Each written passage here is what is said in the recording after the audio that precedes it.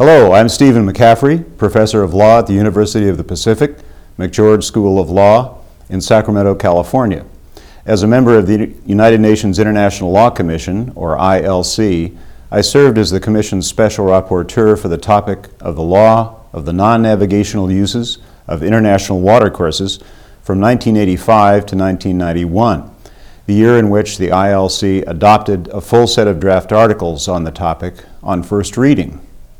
In this lecture, it's my pleasure to provide an overview of the background and content of the 1997 United Nations Convention on that subject, and to say a few words about the influence of the Convention. First, let me address the Convention's origins or provenance. The Convention was negotiated in a working group of the Sixth Committee, the Legal Committee of the UN General Assembly in 1996 and 1997. The negotiations were based on draft articles prepared by the International Law Commission over a 20-year period, from 1974 to 1994. The watercourses topic had been referred to the ILC by the General Assembly in 1970.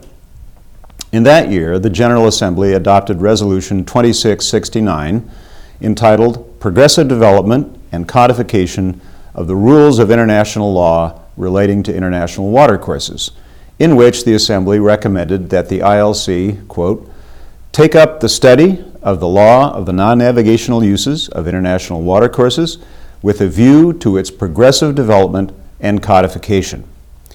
In words that could have been written today, the General Assembly underlined in the resolution, one, that water, owing to the growth of population and to the increasing and multiplying needs and demands of humankind, is of growing concern to humanity. Two, that the available freshwater resources of the world are limited. And three, that the preservation and protection of those resources are of great concern to all nations. In fact, this was not the first time the General Assembly had recognized the need for study of the subject. Just over 10 years earlier, in 1959, the Assembly adopted Resolution 1401, in which it stated that it was, and I quote, desirable to initiate preliminary studies on the legal problems relating to the utilization and use of international rivers with a view to determining whether the subject is appropriate for codification. The ILC's work is what I would like to turn to now. This work was guided by a succession of 5 special rapporteurs: Richard Kearney, Stephen Schwebel, Jens Evensen, myself, and Robert Rosenstock. The work was, of course, heavily influenced by state practice, as largely reflected in a collection of documents published in the United Nations Legislative Series in 1963 that was prepared by the UN Secretariat. The volume, entitled Legislative Texts and Treaty Provisions Concerning the Utilization of International Rivers for Other Purposes Than Navigation, contains an invaluable collection of laws and treaties and was later updated in summary form in a document published in the 1974 Yearbook of the International Law Commission. As is its general practice when initiating work on a topic, the ILC in 1974 circulated a questionnaire to United Nations member states seeking their views on various issues related to the watercourses topic. In 1976, the Commission decided it was not necessary to determine the scope of the expression international watercourse at the outset of its work. In fact, this was not done until the ILC adopted a full set of draft articles on the topic on first reading in 1991. In 1994, the Commission completed its work on international watercourses, adopting a full set of 33 draft articles on second reading. The ILC also adopted a companion resolution on confined transboundary groundwater, which recommended that states be guided by the principles contained in the draft articles in regulating this form of groundwater. The Commission submitted the draft and the resolution to the General Assembly with a recommendation that a convention be elaborated on the basis of the draft articles. On the recommendation of the Sixth Committee, the General Assembly decided in 1994 to, and I quote, convene a working group of the whole to elaborate a framework convention on the law of the non-navigational uses of international watercourses on the basis of the draft articles adopted by the International Law Commission. I now turn to the main subject matter of this lecture, the convention itself. The convention was negotiated in the Sixth Committee, convening for this purpose as a working group of the whole as contemplated by the Assembly's 1994 resolution. The working group met for 3 weeks in October of 1996 and 2 weeks in March and April of 1997. The negotiations were open to all UN member states as well as states that are members of specialized agencies of the United Nations. The convention is divided into 7 parts containing 37 articles. The 7 parts are as follows. Part 1, Introduction. Part 2, General Principles. Part 3, Planned Measures. Part 4, Protection, Preservation, and Management. Part 5, Harmful Conditions and Emergency Situations. Part 6, Miscellaneous Provisions. And Part 7, Final Clauses. In addition, an annex to the convention sets forth procedures to be followed in the event that states have agreed to submit a dispute to arbitration. I'll now review in summary fashion a number of the convention's key provisions and principles. I should mention at the outset that the convention follows very closely the text of the draft articles prepared by the International Law Commission. Many articles, in fact, were unchanged by the working group. First, let us consider Article 2 of the Convention on use of terms. Article 2 defines the concept of international watercourse by defining first the term watercourse, then the expression international watercourse. The term watercourse is defined broadly to mean, quote, a system of surface waters and groundwaters constituting by virtue of their physical relationship a unitary whole and normally flowing into a common terminus. It will be noted that importantly, this definition includes groundwater that is hydrologically connected with surface water, which is in fact the case for much of the world's groundwater. International watercourse is then defined as, quote, a watercourse parts of which are situated in different states. A second question is, what is the relationship between the convention and other agreements between states sharing one or more watercourses? Article 3 of the Convention addresses this question. It performs 4 functions. First, Article 3 makes clear that the Convention does not affect the rights and obligations of parties to it under pre-existing agreements. However, it encourages parties to the Convention to, quote, consider harmonizing existing agreements with the, quote, basic principles of the Convention. The second function performed by Article 3 is to indicate that parties to the Convention may, quote, apply and adjust its general principles to the specific characteristics and uses of particular international watercourses through specific agreements, which the Convention calls simply watercourse agreements. In this way, Article 3 implicitly recognizes the framework character of the Convention.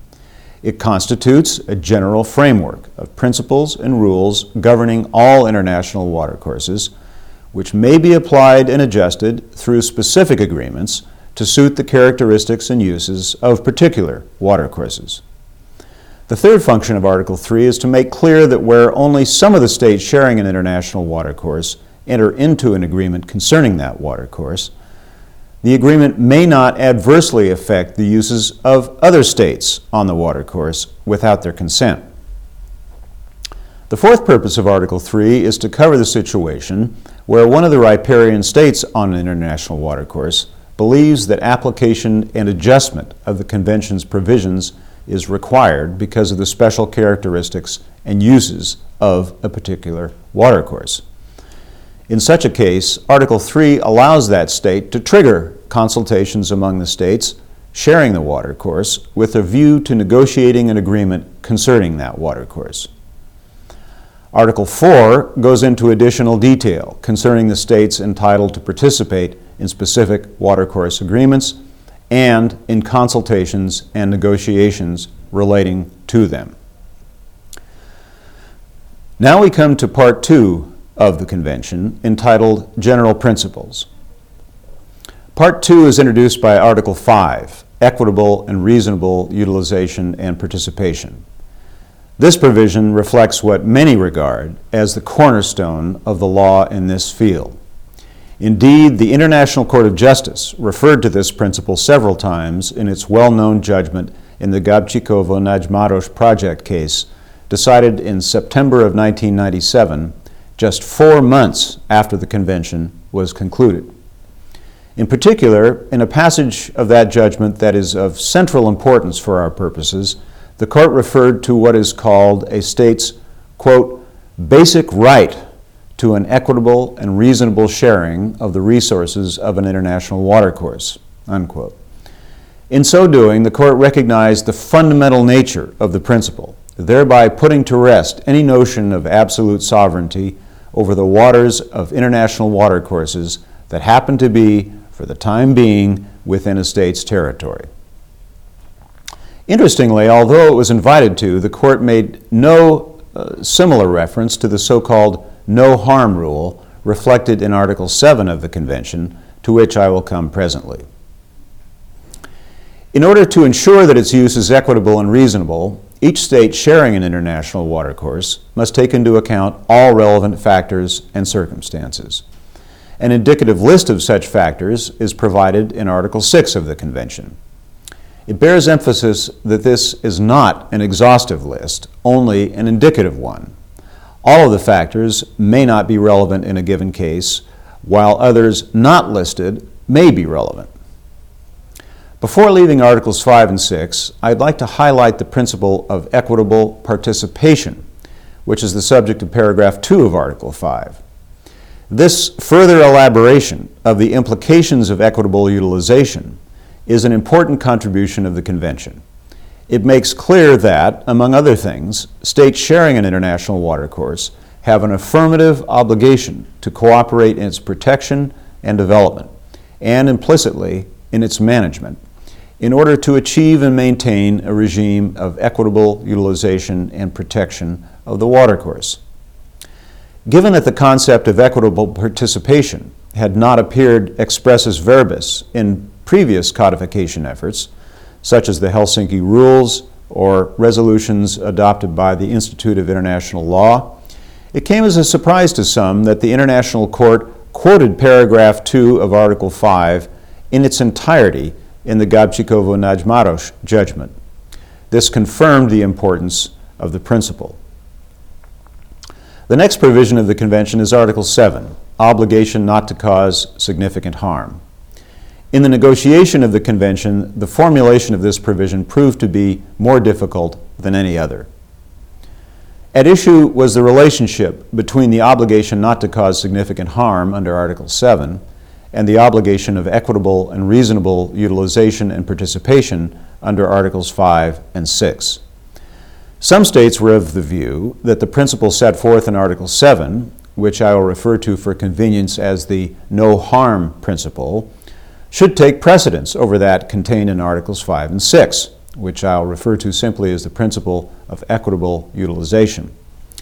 Other states were of precisely the opposite view, that in the event the two principles came into conflict, it was that of equitable utilization that should take precedence over the no harm principle. At the risk of oversimplifying a complex debate, I can say that upstream states generally favored giving primacy to equitable utilization, whereas downstream states in general preferred giving controlling weight to the obligation not to cause significant harm.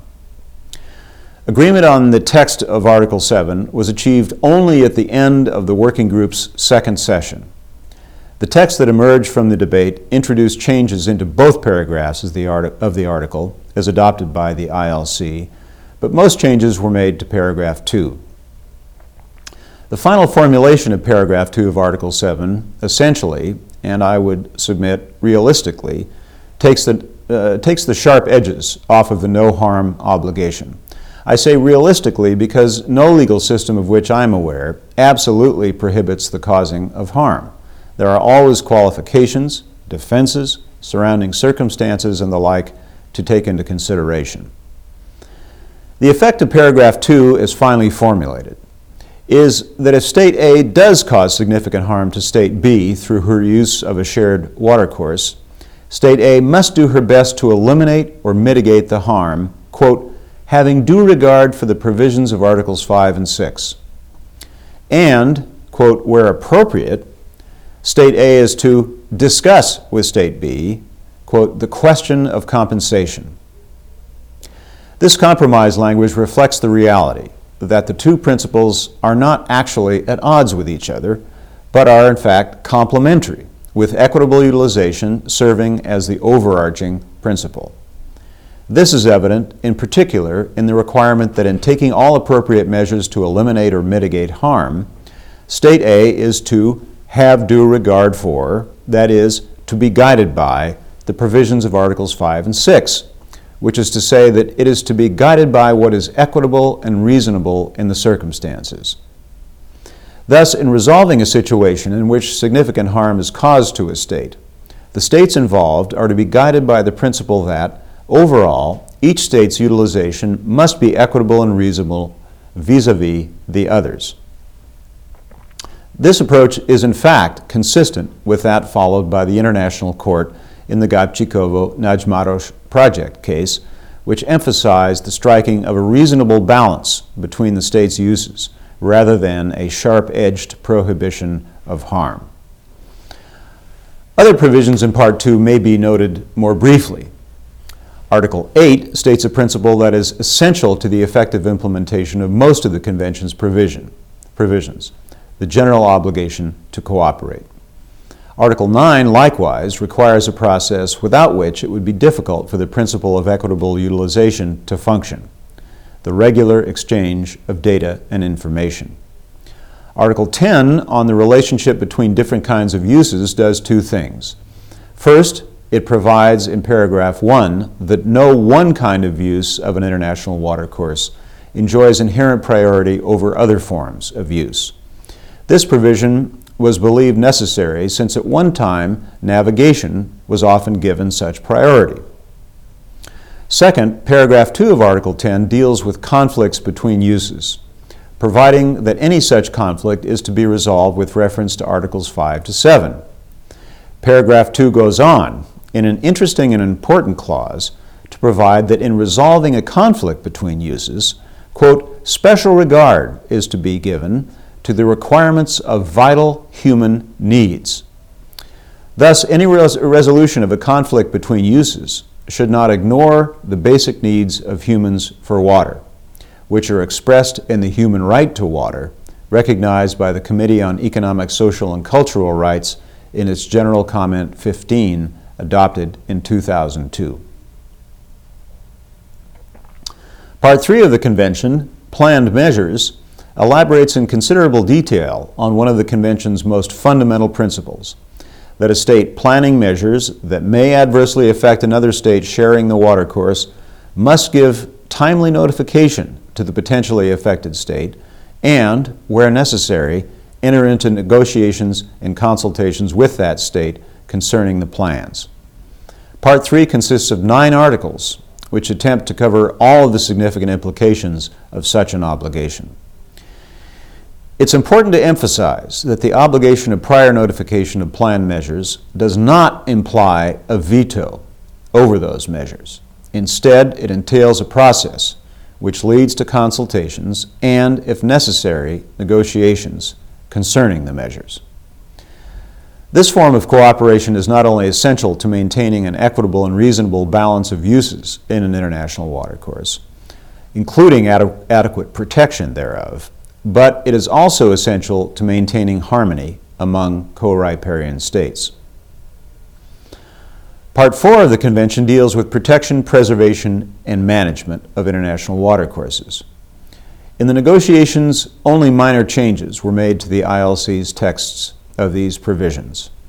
The first article in Part 4 is very general, but potentially quite powerful.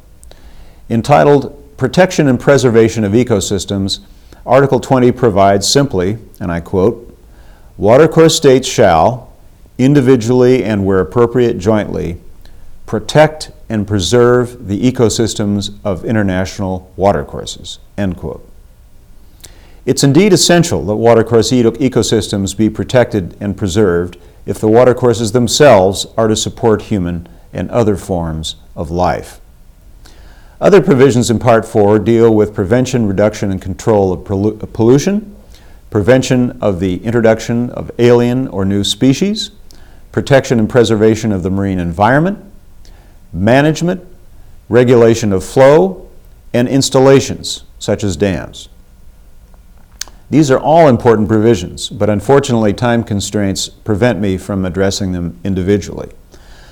I will make an exception, however, for Article 24, management, both because of its importance and because the term management often fails to arouse much interest. Joint cooperative management of international watercourses is crucial to their protection and optimal use, that is, to maximizing the benefits co-riparians may achieve from the watercourse while ensuring its protection and preservation. Implementation of many of the provisions of the Convention would be greatly facilitated if it could be accomplished through a joint mechanism. This is the case, for example, for the regular sharing of data and information, notification of planned measures, and equitable utilization itself, since the very notion of equity implies a balance, which can only be struck if there is some knowledge of what is happening on the other end. Part 5 of the Convention, Harmful Conditions and Emergency Situations, contains one article on each of these subjects. Thus, it covers problems that unfortunately occur all too often, such as floods and chemical spills. The title of Part 6, Miscellaneous Provisions, hides the fact that it contains several important substantive provisions. Part 6 includes articles on obligations in time of armed conflict, the possibility of using indirect procedures, the treatment of data and information that is vital to national defense or security, something called non-discrimination, and settlement of disputes. I'll focus here on the two latter provisions. Article 32, non-discrimination, is in reality a provision on private remedies. It requires that watercourse states not discriminate in granting access to judicial or other procedures to those who have suffered significant transboundary harm or the serious threat thereof due to activities related to an international watercourse. The provision is thus designed to allow a citizen or resident of State B who is harmed or threatened by watercourse-related activities in State A to seek relief through the courts, for example, in State A. This could help to resolve disputes efficiently and keep them from escalating to the state-to-state level. Settlement of disputes is the subject of Article 33. This provision makes available the standard means of dispute settlement, including negotiation and agreement to submit a dispute to arbitration or the International Court of Justice.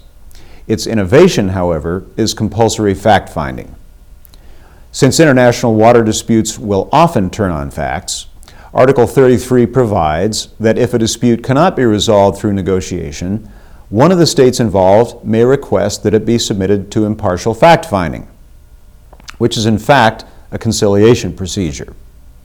The fact-finding process, generally conducted by a 3-member commission, results in a report containing its findings and, quote, such recommendations as it deems appropriate for an equitable solution to the dispute which the parties concerned shall consider in good faith, end of quote.